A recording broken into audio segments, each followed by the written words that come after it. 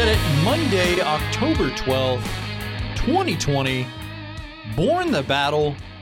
Brought to you by the Department of Veterans Affairs, the podcast that focuses on inspiring veteran stories and puts a highlight on important resources, offices, and benefits for our veterans. I am your host, Marine Corps veteran Tanner Iskra. Hope everyone had a great week outside of podcast land. Well, I'm only updating this because I brought it up last week and probably jinxed ourselves, but we did not win the Podcast People's Choice Award for the best podcast in the government and organization category. It was still great to be one of the 4 nominated in that category, and I want to thank everyone that voted to put us in there. One thing I also want to note is that it's fall. We're in fall now, folks. And do you know what that means? Well, it means a couple things. 1, pumpkin spice everything. It's back, folks. And 2, flu shots. This year, more than ever, it's important to protect yourself, your family, and your community.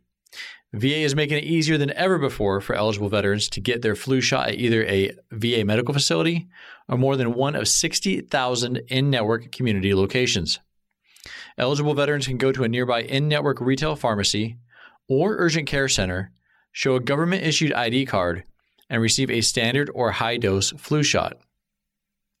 While it might not be fun as that sugary, caffeinated pumpkin spice flavored drink, the flu vaccine not only helps reduce the chance that you will contract the flu, it can also reduce the severity and symptoms of the flu if you become infected. Join us in fighting the flu by getting your no-cost flu shot today. And you can do that by finding a participating community partner by visiting www.va.gov and select Find a Location from the top menu. Received a few ratings, 1 review last week. A little bit of a long review. This one is from Air Amelie number 1. It says 5 stars. I am my father's child. I just found this podcast in an email that I received from the VA. The story that came up when I pressed enter was a podcast of Born the Battle, number 213, Healing Through Poetry with Army veteran Erica Land, war poet. She's also dealing with PTSD. It's really interesting that she had written this poem not immediately, but was saying it as a farewell gift to the world before committing suicide. The rest of you will have to read about and discover the outcome for yourselves. I will not ruin the interview. I just want to say of Erica, thanks for finding your voice. I am and have been dealing with PTSD for quite a few years. I didn't even know what PTSD was. However, while still on active duty, I was feeling that something wasn't right within myself. I tried to seek out help, but it was to no avail. After retiring from the military, I once again sought help. This time I went to the VA and to no avail. It wasn't until our son, who was in the Marines, came home and hung himself at 26 years of age. I found our son early that New Year's Day. I myself had gone to VA for years trying to get help for myself.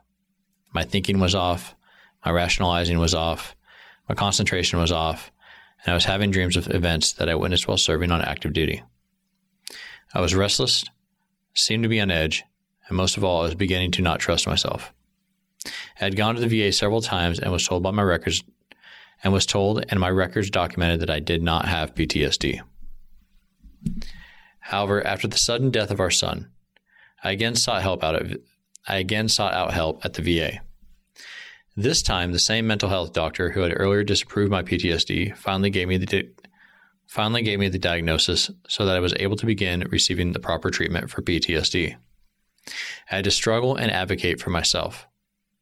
It's now been several years and I'm still trying to find my voice. In the meantime, I take it one day at a time. On a few occasions, I've contemplated suicide, but then feel guilty for letting so many people down, so I don't go through with it. I'm happy for Erica, that she's found her voice. This poem really speaks, and her voice is powerful. It speaks so much that I had to listen to it again from the very beginning. Thank you, fellow soldier, for finding your voice and sharing that gift through poetry. It's hearing your story and the story of so many others that push me to continue standing. Soon I'll be helping the cause. I know with time, I too will find my voice. Thank you for airing this podcast. I have given you 5 stars. As you can tell, I read it all. Team. Air Amelie number 1. I can't even imagine going through that post-military trauma that you went through finding your son. And I'm glad that you're now getting help for your PTSD. As I've shared on this podcast, I too have found out that you have to be your own advocate. And that goes with healthcare in and out of the VA system. It goes with your career. It goes with everything. I had a gunny or a staff sergeant. I can't remember. Could have been a master sergeant. There was a time that I was getting discouraged with fit reps in the military. And he sat me down and he said, nobody is going to care more than you. Be your own advocate and get it fixed. Air Amelie, it sounds like you did that concerning your health care, and I salute you for that. Continue to fight. And thank you for sharing your story, how Erica's story affected you, and writing a review so other veterans can find this podcast and listen to the story as well. So thank you. Okay, time for news releases. We got 6. Count them 6. I'll go through them quickly, but I'll be thorough because there's some information, even in some of the pat on the back releases, that I think you can take away from. First one says, for immediate release, VA wins presidential award for its in-house innovations improving healthcare services for veterans. The U.S. Department of Veterans Affairs announced recently it received the highest level of distinction within the Gears of Government President's Award program for 3 innovations that have greatly improved services for veterans at VA hospitals across the country. The award recognized Veterans Health Administration Innovation Ecosystem staff responsible for curating, funding, and expanding in-house innovations, which include practices to de-prescribe unnecessary medicine to veterans, prevent hospital-acquired pneumonia, and reduce opioid overdose deaths at VA campuses. Now, if you go to blogs.va.gov after you listen to this episode and find the blog on this episode, I'll have a link to that press release at the bottom, and you can click on it and click on the links that talk to each of those practices. To date, VHA-IE innovation projects have improved care for more than 1 million veterans, lowered costs for taxpayers by over $40 million, saved lives from opioid overdoses, and advanced care for the entire field of medicine. For more information, go to va.gov/innovation ecosystem. There's a lot of good stuff over there at VHA-IE, like VA Ventures, the 2020 Virtual VHA Innovation Experience, and they're all about collaborating with academia, startups, and industry leaders. And word on the street is that they will be restarting their podcast within the VA Podcast Network, wink, wink, very soon, to help explain some of the things that they're doing out there. So stay tuned on that. Okay, second one says, for immediate release, VA awards adaptive sports grants for veterans. The U.S. Department of Veterans Affairs announced recently it will award nearly $15 million to 119 national, regional, and community programs headquartered in 37 states, the District of Columbia, and Puerto Rico. Programs funded through these grants will offer adaptive sports and activities to more than 13,000 veterans and members of the armed forces with disabilities. Included are Paralympic sports such as archery, cycling, and skiing, outdoor sporting activities like hunting, rock climbing, and skydiving. Of the total, $1.5 million is being used to support organizations that offer equine-assisted therapy to support mental health. Grant recipients may use the funds for planning, developing, managing, and implementing adaptive sports programs. VA will award the grants to national governing bodies which prepare high-level athletes for Paralympic competition. Veteran service organizations, city and regional municipalities, and other community groups to provide a wide range of adaptive sports opportunities. Information about the awardees and details of the program are available at blogs.va.gov. That's right, Vantage Point. That's blogs.va.gov/NVSPSE/grant-program. And you can find Sports for Vets on social media. That's sports, the number 4, and then vets. You can @them. They're all over Instagram, Facebook, Twitter, you name it. Okay, next one says for immediate release, a VA program of comprehensive assistance for family caregivers begins expanding eligibility to veterans of earlier eras. This is actually really important for a lot of people. The U.S. Department of Veterans Affairs announced recently implementation of a new information technology system marking the official launch of the first phase of expansion of the Program for Comprehensive Assistance for Family Caregivers, the PCAFC, to caregivers of eligible veterans of earlier eras. Previously only available for eligible veterans who incurred or aggravated a serious injury in the line of duty on or after September 11, 2001, the PCAFC provides education, support, a monthly stipend, healthcare coverage, and certain beneficiary travel to qualifying family caregivers of eligible veterans. The expansion rolls out in two phases. Effective October 1st, the first phase includes eligible veterans who incurred or aggravated a serious injury in the line of duty on or before May 7th, 1975. Effective October 1st, 2022, the second phase will include eligible veterans who incurred or aggravated a serious injury in the line of duty between May 7th of 1975 and September 11th, 2001. This year, the Caregiver Support Program expanded to approximately 1,100 staff and will grow to approximately 1,800 staff within the next 6 months. They're hiring. VA's Caregiver Support Program offers a wide variety of support services for caregivers of veterans. Partnerships continue to be created or enhanced to broaden services and support for caregivers. You can learn more by visiting the Caregiver Support Program website at caregiver.va.gov or by calling the Caregiver Support Line at 1-855-260-3274. All right, couple more. Next one says, for immediate release, VA recognized for advancements in healthcare access 3D printing applications. The leaders of two U.S. Department of Veterans Affairs initiatives have been named winners of the 2020 Samuel J. Hyman Service to America Medals, or otherwise known as SAMMYs, for improving healthcare access for veterans and advancing 3D printing applications for veteran care. Neil Evans, MD, Kevin Galpin, MD, and Kathleen Frisbee, PhD, enhanced access to healthcare for veterans through VA connected care services, including telehealth, mobile apps, and other digital health solutions. More than 1 million veterans, or 18% of all enrolled veterans, completed a video visit at home in fiscal year 2020, representing over 3 million video-to-home visits. My Healthy Vet, VA's health portal, has more than 3 million authenticated patients who average 440,000 prescription refill requests and sends out about 280,000 secure messages each week.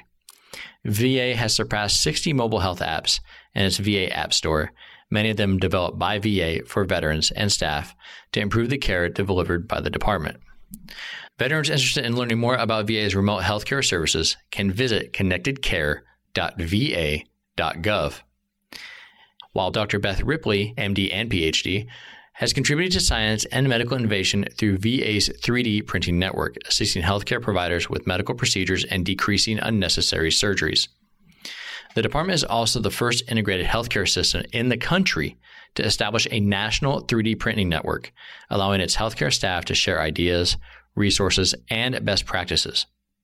Innovations in 3D printing across VA have led advancements in surgery, prosthetics, and the treatment of chronic illnesses. Additionally, 3D printing enables VA's medical providers to customize and tailor solutions to unique individual patients' needs, putting the veteran at the center of their own treatment plans. In March, VA activated its 3D printing network to test 3D designs of medical equipment used by the nation's healthcare providers to combat COVID-19. Innovators and entrepreneurs interested in learning more about VHA's 3D printing network can visit the VHA innovation ecosystem that I talked about in an earlier press release. All right, two more. It says, for immediate release, VA launches program to send out caring letters to 90,000 veterans. The U.S. Department of Veterans Affairs announced its Veterans Crisis Line formally launched the Caring Letters program, an evidence-based suicide prevention intervention that involves sending periodic messages with simple expressions of care and concern to veterans who use VA's healthcare and contacted the Veterans Crisis Line. The program aligns with the 2019 VA DoD Clinical Practice Guidelines, which suggest that brief, non-demanding follow-up communication keeps veterans engaged and could facilitate opportunities for connecting them with treatment options. Research has also found that carrying letters can reduce the rate of suicide and suicidal tendencies for individuals receiving them. Caring letters are thought to reduce suicide by promoting a feeling of caring connection and reminding veterans that help is available if they need it. To learn more about VA's suicide prevention resources and programs, go to mentalhealth.va.gov/suicide_prevention. And if you or someone you know is having thoughts of suicide, you can always contact the Veterans Crisis Line to receive free confidential support and crisis intervention, which is available 24 hours a day, 7 days a week, 365 days a year. You can call 1-800-273-8255 and press 1. You can also text 838-255, or you can chat directly online at veteranscrisisline.net/chat.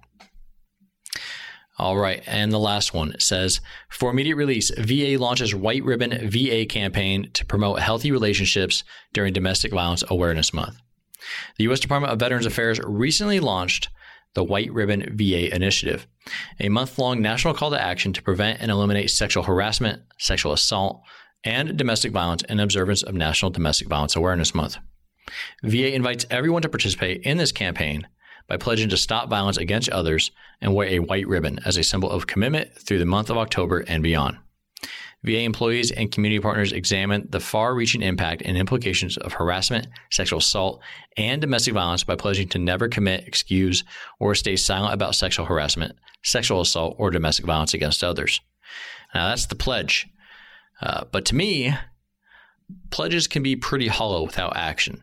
So that's why here at Born the Battle, we decided to support the VA's White Ribbon Initiative and Domestic Violence Awareness Month by highlighting an actionable program that benefits veterans. So we're going to break down the Intimate Partner Violence Assistance Program with their National Director, Dr. Leanne Bruce.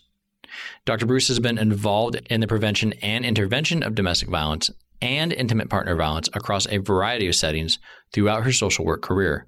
She's served active duty military, veterans, and their families for over 25 years. She's also an adjunct professor at the Western Kentucky University School of Social Work. The Intimate Partner Violence Assistance Program was established in 2014 to promote safe, healthy relationships for veterans, their intimate partners, and VA staff. Currently, more than 90% of all VA medical centers have a designated Intimate Partner Violence Assistance Program coordinator and programming designed to raise awareness, provide professional development, and to develop professional standards in clinical practice. And we're going to break it all down and find out what all of this means right now. Enjoy.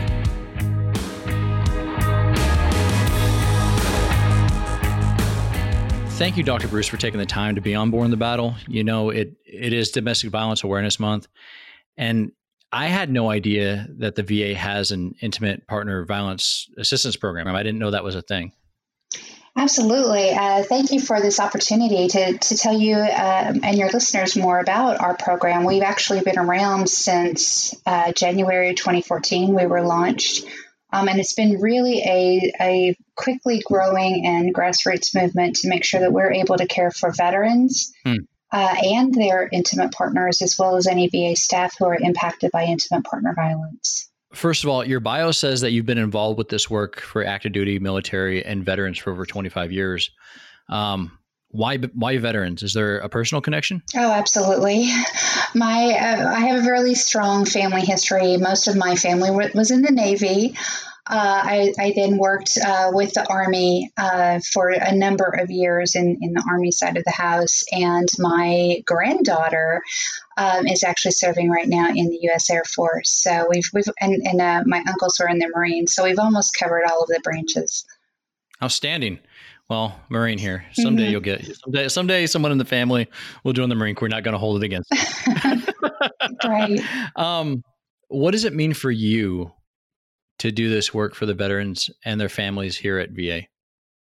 Oh my goodness. It means so much to me. It's an honor. It's a privilege. I'll get choked up talking about it because I just value and respect the work and the sacrifices that have been made by our veterans and their families. Families serve too. So the impact of the sacrifices made is on the entire family. And it can be so difficult to maintain healthy relationships when you're separated and deployed, and some of the stresses that go on, not to mention the higher prevalence of PTSD and TBI and all of the different things that our veterans suffer. And it can really affect the way they're able to connect with others or have intimate relationships. And so if we can help them in that way to maintain those relationships, that's one of the strongest protective factors about against everything that we worry about, from depression to PTSD to suicide. Having that person in your court and that loving relationship is so important. We really want to help our veterans have that, and that's what we find that they strive for. Very good. Dr. Bruce, can you give me a quick overview of the program that you oversee? What is the Intimate Partner Violence Assistance Program, and why is it here at VA? Great questions. We have one of the most unique intimate partner violence programs and largest throughout our healthcare system in the United States, because we have an intimate partner violence coordinator stationed at every VA medical center, and we have layers and layers of prevention, awareness, education, and intervention programs to identify those who may be having issues with intimate partner violence, and not just the extremes of intimate partner violence. Our definition of that really extends to those who are having relationship conflict or difficulties communicating. But we have all kinds of services that can help anyone that wants to improve their relationship, prevent intimate partner violence, or who may be worried about the effects of that. What are some of the services offered? I noticed that there's a safety planning guide on your website, which is good. It makes you think about basic safety in a time like that. Things about concerning, things to think about when concerning your home, how to use your technology, how to use your cell phone, how to keep your kids safe, how to even stay safe at work when you're in a situation like that. They're good things to think about. But what are some more actionable services that this program offers veterans? One of the unique things about our program is not only do we identify those and serve the ones that are experiencing intimate partner violence, we also serve those who are using or are at risk of using or fearful that they may use some forms of intimate partner violence. And we have intervention programs. Very good. We screen if someone is experiencing that. And you'll hear me use the terms experiencing or using. We do not use stigmatizing and labeling terms in this program. We want to treat every one of our veterans and their families with the utmost respect and dignity. Yeah. And so we have a variety of evidence-based programs. One of the programs that we have is very unique to us is called Strength at Home. And it is a 12-week program for veterans who may use or are, again, at risk of using or fearful that they may be using intimate partner violence, that really teaches them how to cultivate strong, healthy relationships. What are some things that you would learn in a program like that? A lot of communication skills. We with our veterans, these programs have been developed with veterans in mind specifically. And so we really want to start where they are with helping them to understand trauma and how trauma affects your ability to trust others, to let people into your heart, communicate, conflict resolution, how to take an effective time out without escalating the situation, and just helps them to understand how those things and gives them the skills. And what we have found in those programs is not only does it reduce the communication conflicts and things like that and types of intimate partner violence, those groups have been known to reduce PTSD symptoms and substance abuse even after the group is over. So we're really enthused about that. That's outstanding. So what is intimate partner violence? How is that classified? What types are there? There are many different types. Most people think of the physical, but we also are there to deal with emotional, psychological, sexual, and forms of stalking and control and coercion are also included in that definition. Okay. What about is bullying Absolutely. a thing? Absolutely. That would be a form of coercion or, psychological intimidation, those kinds of things. Okay. I want to switch gears a little bit and talk about the overall prevalence. According to your website, 1 in 3 women and 1 in 4 nationally experience some sort of intimate partner violence. Now, your website also says that intimate partner violence may be even more prevalent with veterans, and that was cited by a 2013 VA Health Services Research and Development Service study. Now, I didn't do a deep dive into the study, but are there some military and veteran-centric stressors that may contribute to that possible increase? I think you kind of mentioned, would TBI, PTSD, Right. would some of that, is there one that I may not be thinking about? No, but you're right. We don't want to insinuate that those things cause intimate partner violence, but we do know, and the studies indicate there's such a variety of studies, there's such a range of statistics, but Yeah. IPV is considered to be a public health epidemic in the general population, and some studies do indicate that because of some of these additional stressors and stressors on the family and on the relationship, that it could possibly be higher, not only for experience, but also use of intimate partner violence in the veteran population. And that actually spans across men and women. Yeah. We'll get into that part in a sec. Got a couple of examples for you, actually. But I also want to talk about effects, both experiencing intimate partner violence or using, like you said, using intimate partner violence. What are some of the effects of both on the person? On the person. And there are, I'm glad you brought up our website. I hope that people will go and check out our website as well, because we really talk about the effects for both. So obviously for those who experience, there can be mental health issues, depression, anxiety, tons of physical issues from cardiovascular and so forth. One big concern we have is traumatic brain injury as the result of asphyxiation or strangulation for those who experience that. It's very lethal. It's very concerning, but it can have residual effects of migraines and headaches and dizziness and memory issues. Mm-hmm. It's scary that it is one thing that is sometimes overlooked in a primary care setting. And so in our healthcare setting, we really want to educate our providers to look for some of those signs. Yeah. But certainly for those who use intimate partner violence, there can be their own forms of depression. I know that I have had veterans in groups say, just crushed, saying, I don't want to engage in this behavior. I don't want to hurt the people I love. And they have a lot of self-esteem issues, depression, guilt, and shame, not to mention judicial issues. And which can, in both cases, lead to homelessness, poverty, joblessness, and of course the risks of suicide. And when intimate partner violence is present, maybe a higher prevalence of homicide as well. Absolutely. Now, have there been court-ordered things to where they have to go through one of your programs, or is that a thing? Or it is a thing. It's definitely something that is a state by state and local vicinity determination. But a lot of our programs, we work really closely internally with VA programs and externally with advocacy groups and things like that. And through a partnership with our Veterans Justice coordinators program that are going into the courts and advocating for our veterans, many of our programs are court ordered in some cases. Gotcha. Okay, very good. Yeah, your website, I will definitely put that in the blog at blogs.va.gov. So, when they're done with this conversation, or if they found this conversation on the blog, they can find your website very, very, very quickly. Thank you. Absolutely, no problem. How can veterans find your program proactively? What's the quickest way? The quickest way is probably two ways. One is the website. There is a coordinator roster on the website that they can click and find depending on where they are.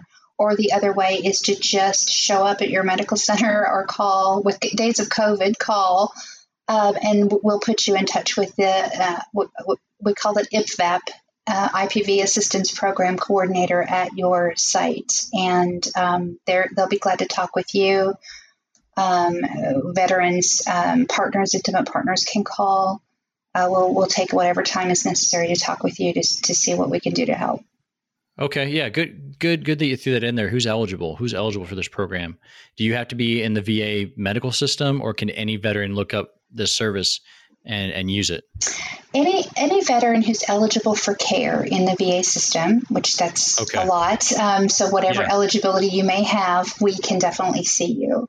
We will see anybody, even if it just takes making sure that they're safe and then referring them into the community. And that's why we're able to see intimate partner violence or intimate partners of veterans, at least for a minimal amount of times. Maybe if they're not eligible for direct care in the VA, we will help them find the resources in their community. Very good. Outstanding. That's outstanding to hear. Now, does the intimate partner have to live with you? Do they have to be sexually active, heterosexual, same-sex relationships? Are there parameters, if any, in the word intimate? Technically, no. In our definition, it's about as broad as it can be. So an intimate partner is often in the eyes of the beholder. It could be someone that you don't have to live with them or have ever lived with them or been married. You don't have to have a sexual relationship with this person. It could be someone that you dated once and now they're stalking you. And that sort of thing. And so that's one of the reasons we address intimate partner violence, because it's violence that may occur outside of the domestic sphere. So domestic violence is what happens in the home, but this could be not in the home. So if you're popular on Instagram and you get a stalker on Instagram, could they come to your program? We're not going to turn anybody away. We will definitely make sure they get plugged in with the services that they need. So certainly we are very well versed in one of the things about our coordinators that are in the facilities is they know their state laws, they know their advocacy groups, they know their local area and what resources are there. And so specifically to those who are in same-sex relationships or in the LGBTQ communities, sometimes that poses additional stressors or additional barriers to care in some cases. And I don't want anyone to feel afraid to reach out to the IPV AP coordinators, because they really are sensitive to the needs of all populations and are able to help find resources. That's outstanding to hear. It's broad like that, and that you'll help no matter what you're going to get. You're going to help them, point them in the right direction. Absolutely. That's outstanding. What about the spouse of a veteran? Can they come for help? They certainly can. There's a lot of things that and services and abilities vary from facility to facility. But the intimate partner violence coordinator will see someone really as many times as it takes to do that safety planning to make sure they are safe and that they're plugged into the services they need. And some facilities have couples counseling, couples retreats, are able to do groups with the non-veteran spouses. So there's a lot of resources out there. And of course, our vet centers, I know as mentioned on one of your clips, the vet centers are great partners in being able to extend services to partners and spouses. We've done a benefits breakdown on the vet center. So if someone's listening to this, they can go in the archives and listen to that episode. Great breakdown of the services there. And it's good to know that they know of your program, because I think veterans, that's one of the few places within VA as it's a really good front door. It would be vet centers. Absolutely. As far as establishing trust and relationship, because I think it's like 85% of the staff in vet centers are veterans themselves. So really good shout out to vet centers. I don't know if you were aware, but the project managers in your office supplied me with a couple of testimonies. Would you mind listening to a couple with me and just kind of want to gauge your feedback? Absolutely. Okay. And I'm going to play this, but before I do want to warn anybody that might be listening to this. Some of this it's a very personal story, and if you've experienced a similar trauma, it may trigger you. So just really before I play, I just wanted to let everybody know that. So here it is. Sergeant Tiffany Ojeda Hill was a Marine Corps veteran, mother, daughter, sister, aunt, and dear friend of mine who was fatally shot through the windshield and driver's side window. She was shot multiple times in front of her mother and her 3 young children while they were parked in front of the kids' school. Her killer was her strange husband, who illegally and without her knowledge put a tracker in her car and was able to track her every move. Tiffany had already enacted a restraining order against him, who had just posted bail on a stalking case days before the incident, and just hours before the murder, a judge approved a motion for him to commute to work using a vehicle. While some close friends and family members knew a little about her home life struggle, Tiffany never really spoke to anyone about what she was enduring at home, not until 2 weeks before the fatal incident. I am sure that she never truly opened up about her situation because she didn't want people to worry about her, to judge her because of the situation that she put herself into, or probably because she didn't want anyone in her business telling her what to do. I mean, if we never been in those shoes, could we really give good advice? Who are we to say, well, if we were in those shoes, this is what I would really do? I don't think we really could do that, and that's probably one of the reasons that she didn't feel comfortable talking to some of us. So I think that was submitted by a fellow VA employee, and she went on to say that she saw signs, but when asked, Sergeant Hill said things were getting better, and the person that gave that testimony, she says, sometimes you don't see the signs of what's going on until after the fact, and even then, you may not even know how bad it can actually be, or the situation could be. So, first of all, what was your initial reaction to that testimony? It definitely is a story that we hear all too often, and of course, it just gave me chills. And to hear the pain in the friend's voice, to have someone who has gone through that and feel that you couldn't reach out to help them in some way, and to have had to experience that herself as a friend is just heartbreaking. But it does exemplify a lot of the patterns that we do here. I think it's relatable in the fact that as a friend, sometimes you have the same emotions that the person that gave the testimony had, and I think stories like that are important to be told because someone may be listening to this and can either be a Sergeant Hill or her friend, and you're seeing this, but you don't really realize what's going on or how bad it can really be. Dr. Bruce, what can we do here at VA to help a Sergeant Hill or her friend? What can they do if you're ever presented with that situation? One thing, there's just so much that this brings up. One thing I want to point out is that the period in which someone finally says, I'm leaving a domestic violence or intimate partner violence situation, I think we need to be aware of the fact that that is usually or can be the most dangerous time. And that's part of the reason that we need to not judge and understand when people stay. So if you have a friend or a family member and you know or suspect that they're caught in a domestic violence cycle, sometimes it's hard to understand why they stay, and in some cases it's safer. They know how to manage it. They've managed it for years. So being able to reach out to them in a loving, non-judgmental way, and to make sure that they have the resources they need in case of an emergency, encouraging them to talk to somebody, because one of the things that keeps them there is shame and guilt and embarrassment.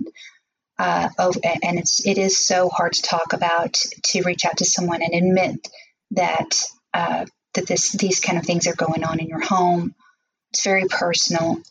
So approaching them, giving them the information they need, but doing so in a very non-judgmental way, and know that the ball's in their court.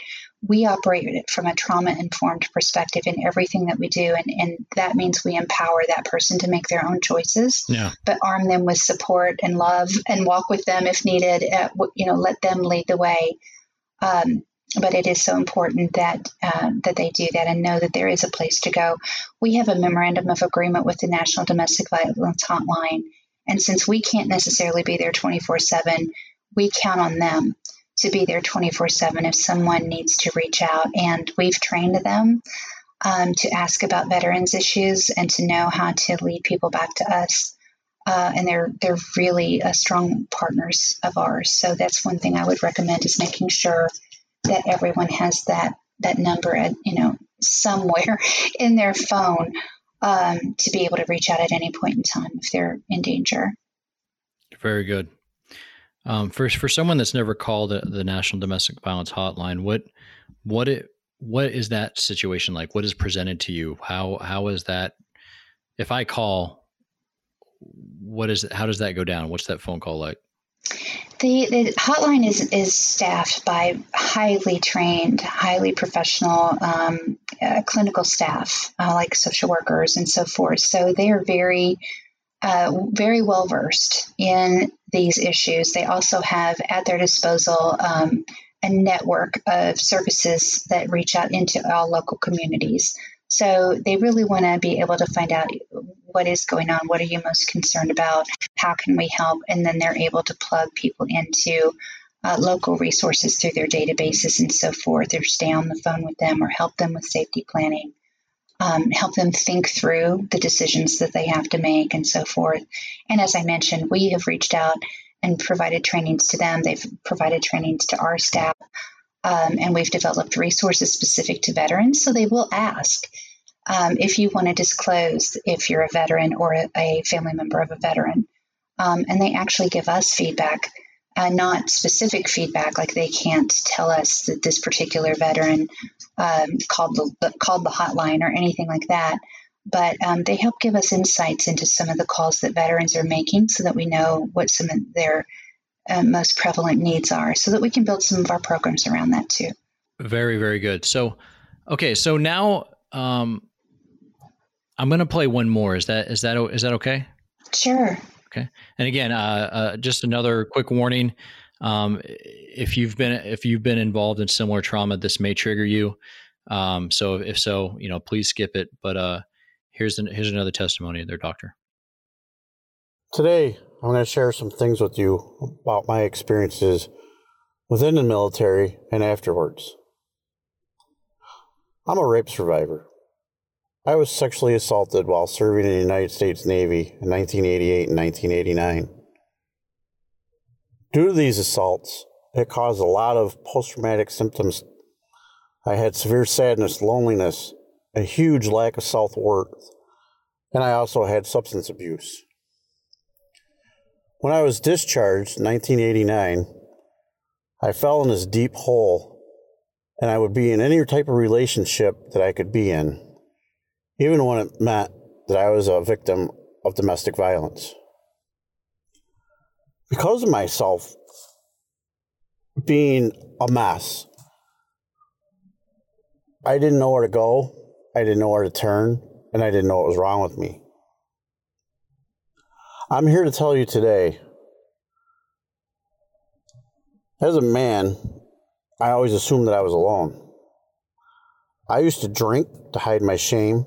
I used to drink to hide my embarrassment, because I was raised as a boy to believe, like so many others in the USA, that men are supposed to be tough and dominant and have to take their punches in any form that they are dealt.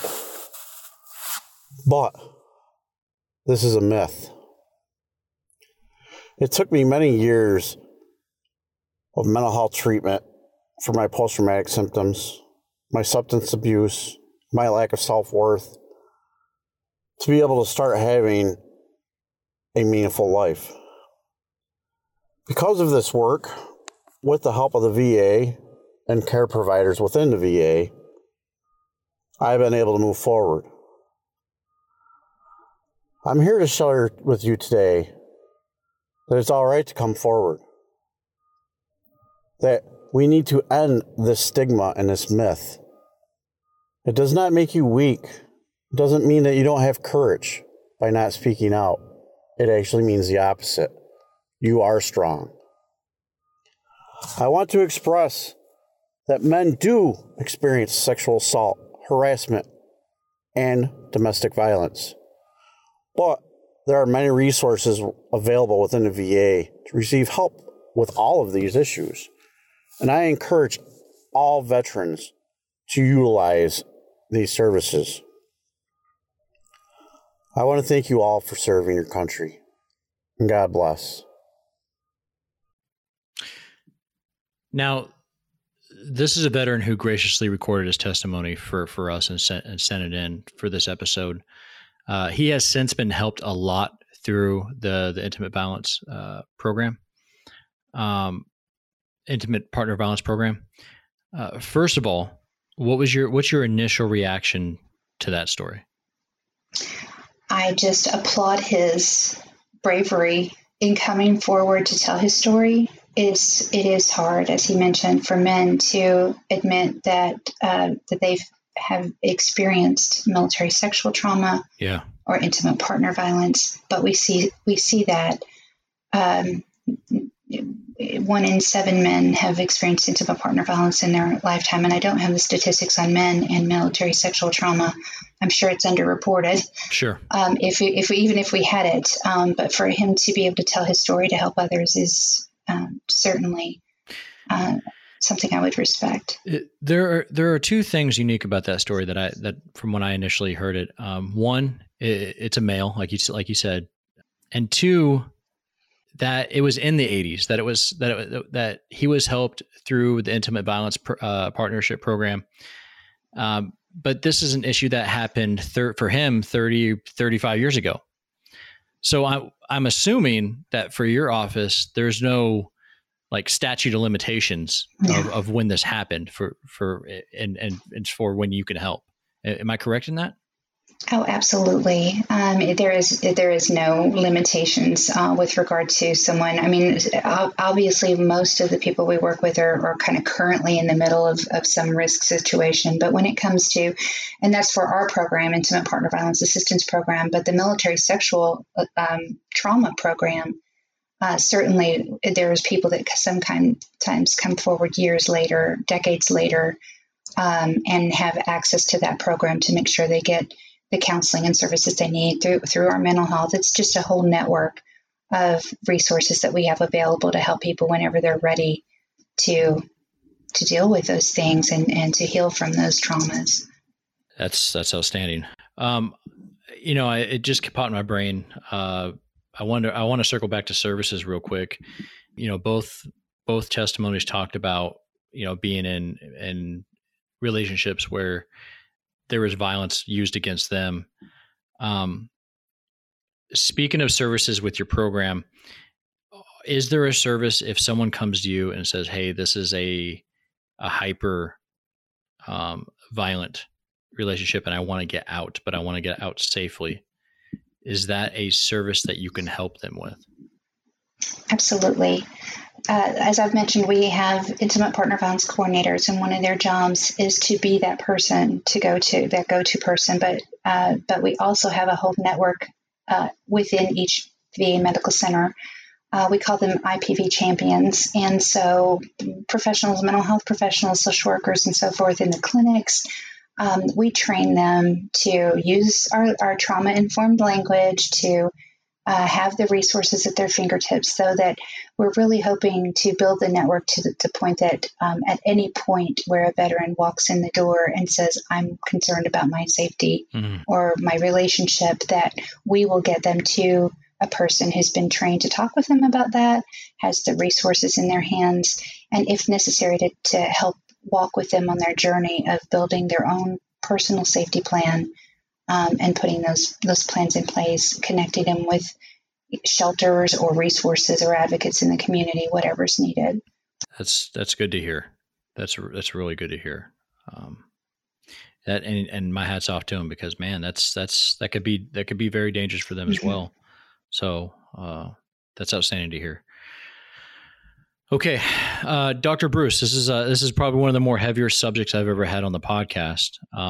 I thank you for giving me the time to talk about it with you.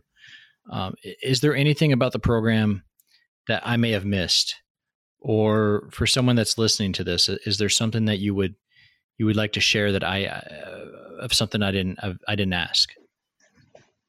No, this has been very thorough, but I do have, I do want to mention that even though we're called the Intimate Partner Violence Assistance Program, we really are focused on promoting relationship health and safety. So we want people to talk to us early if they're concerned about their relationship or that conflict or communication problems is ensuing. We have tons of programs that can help with that too on the front end. with early intervention to help people have those healthy, enriching relationships and cultivate those, because prevention is the greatest way to prevent the intimate partner violence later, to build those healthy partnerships.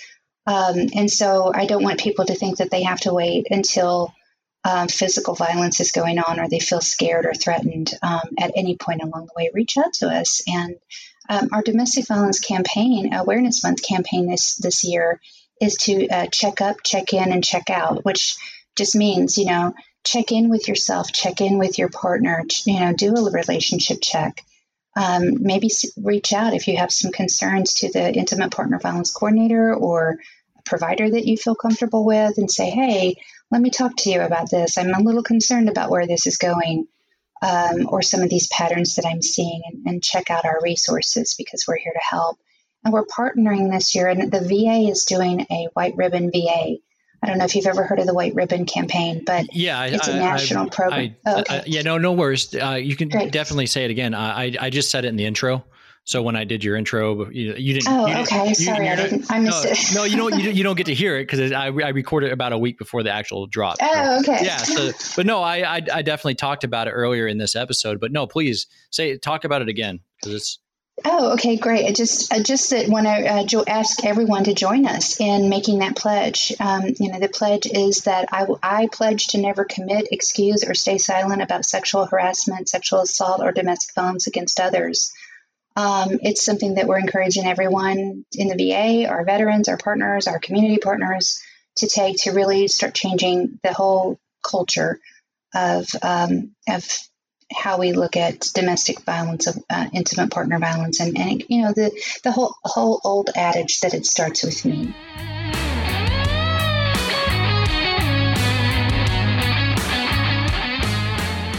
There are nearly 2 million women veterans who served and deserve the best care anywhere. VA offers comprehensive primary care, specialty care, mental health care, and women's health specialty care.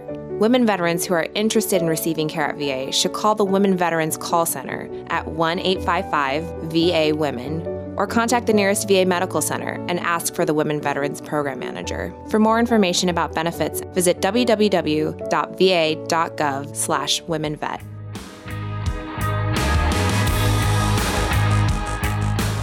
I want to thank Dr. Bruce for taking the time to break down this important program for veterans. For more information on VA's Intimate Partner Violence Assistance Program, visit socialwork.va.gov/IPV. Also got a list there of every coordinator in the network if you need to reach out. Our Born in the Battle Veteran of the Week comes by the way of our VA Veteran of the Day program. Every day, our digital team recognizes a veteran for their service on all of our social media accounts and on blogs.va.gov. You can send in your own nomination by emailing newmedia@va.gov. Randall Shugart was born in 1958 in Lincoln, Nebraska, and his father served in the Air Force. After his father left the Air Force, the family moved to Newell, Pennsylvania, where they lived and worked on a dairy farm. Shugart attended Big Spring High School, and during his senior year, he enlisted in the Army. After graduating high school, he attended basic training. After completion, he attended advanced infantry training, airborne school, and ranger training. He served with the 2nd Ranger Battalion, 75th Ranger Regiment at Fort Lewis, Washington. Shugart left active duty in 1980 and transferred to the Army Reserve. However, in 1983, he returned to active duty, and later in 1984, he attended Special Forces School. Randall then served with the 1st Special Forces Operational Detachment, Delta, otherwise known as Delta Force. In 1993, he deployed to Mogadishu, Somalia as part of Task Force Ranger. The task force deployed in response to warlord Mohammed Farah Adid's attack on the United Nations operation in Somalia. On October 3, 1983, he was on a mission to capture key advisors to Adid in downtown Mogadishu. During the mission, a Black Hawk helicopter was shot down. Shugart and Gary Gordon, who provided sniper cover from a helicopter, requested insertion to defend the downed Black Hawk from a hostile force. The requests were twice denied by commanders due to the dangerous situation. Finally, the commanders granted their requests. Shugart and Gordon inserted near the crash site. They defended the downed helicopter pilot, Michael Durant, from a Somali mob. Shugart continued to return fire and killed an unknown amount of enemy forces until the mob killed Gordon. Shugart then retrieved Gordon's rifle and gave it to Durant to defend himself. Shortly after, enemy forces shot and killed Shugart. Shugart and Gordon posthumously received the Medal of Honor for their actions during the Battle of Mogadishu. Shugart's and Gordon's actions were dramatized in the film Black Hawk Down. Just 9 days ago was the anniversary. Army veteran Randall Shugart. We honor his service. Ready. Hey. Fire. Ready. Hey. Fire. Ready. Hey. Fire. Hey. Oh. That's it for this week's episode. If you yourself would like to nominate a Born the Battle Veteran of the Week, you can. Just send an email to podcast@va.gov, include a short write-up, and let us know why you would like to see him or her as the Born the Battle Veteran of the Week. And if you like this podcast episode, hit the subscribe button. We're on iTunes, Spotify, Google Podcast, iHeartRadio, pretty much any podcatching app on a phone, computer, tablet, or man. For more stories on veterans and veteran benefits, check out our website, blogs.va.gov, and follow the VA on social media. Facebook, Twitter, Instagram, YouTube, Rally Point, LinkedIn, DEPT Vet Affairs, U.S. Department of Veterans Affairs. No matter the social media, you can always find us with that blue check mark. And as always, I am reminded by people smarter than myself to remind you that the Department of Veterans Affairs does not endorse or officially sanction any entities that may be discussed in this podcast, nor any media products or services they may provide. Thank you again for listening, and we'll see you right here next week. Take care.